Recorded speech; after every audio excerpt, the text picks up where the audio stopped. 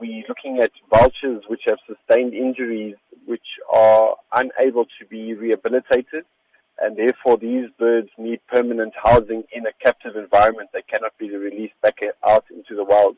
And due to their conservation status being birds which are endangered, and some species in fact critically endangered, therefore we decided to begin with a project or program at our facility where we can house these birds long term, take care of them, and then hopefully get them to breed with the aim of being able to send back any offspring which is generated through the program back out into the wild, which hence will help to secure the survival of the species in the wild. Tell us about the facilities in terms of housing the birds and taking care of their needs. As you have said, many of them sustain serious injuries and cannot even fly. It depends on the nature of the injuries or illnesses that they sustain. This is all handled through the Raptor Rescue Rehabilitation Centre. So when the animals do end up coming to us, they are at a stable condition and they are able to survive without any impairment, if that makes sense, within the captive environment. So these birds won't be able to survive out in the wild, but they're perfectly healthy and happy in the situation that they are. So the bird that we currently have at our enclosure, and he's the first vulture that has come to our centre. His name is Horace, and he is a cave vulture and is an endangered species.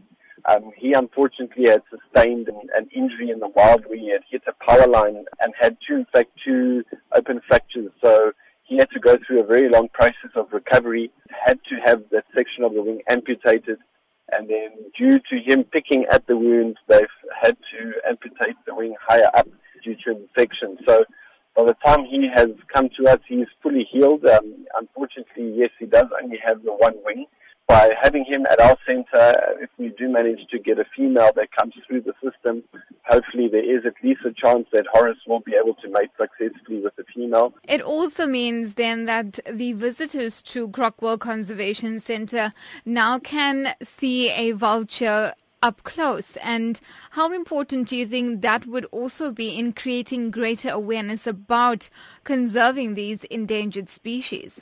I think it's the most important aspect, to be perfectly honest with you, because species can dwindle, their numbers can dwindle in front of our eyes, and some species conservation statuses within 15 years can go from least concern to critically endangered. And, you know, within one generation, there's a very good chance that you could end up losing a species forever. We're also very lucky to have a very high number of school children that come through our park on an annual basis. Over 10,000 school children, which will now be able to have first-hand exposure, see the birds up close and personal, and also get that strong conservation message across to them, and hopefully will make a difference.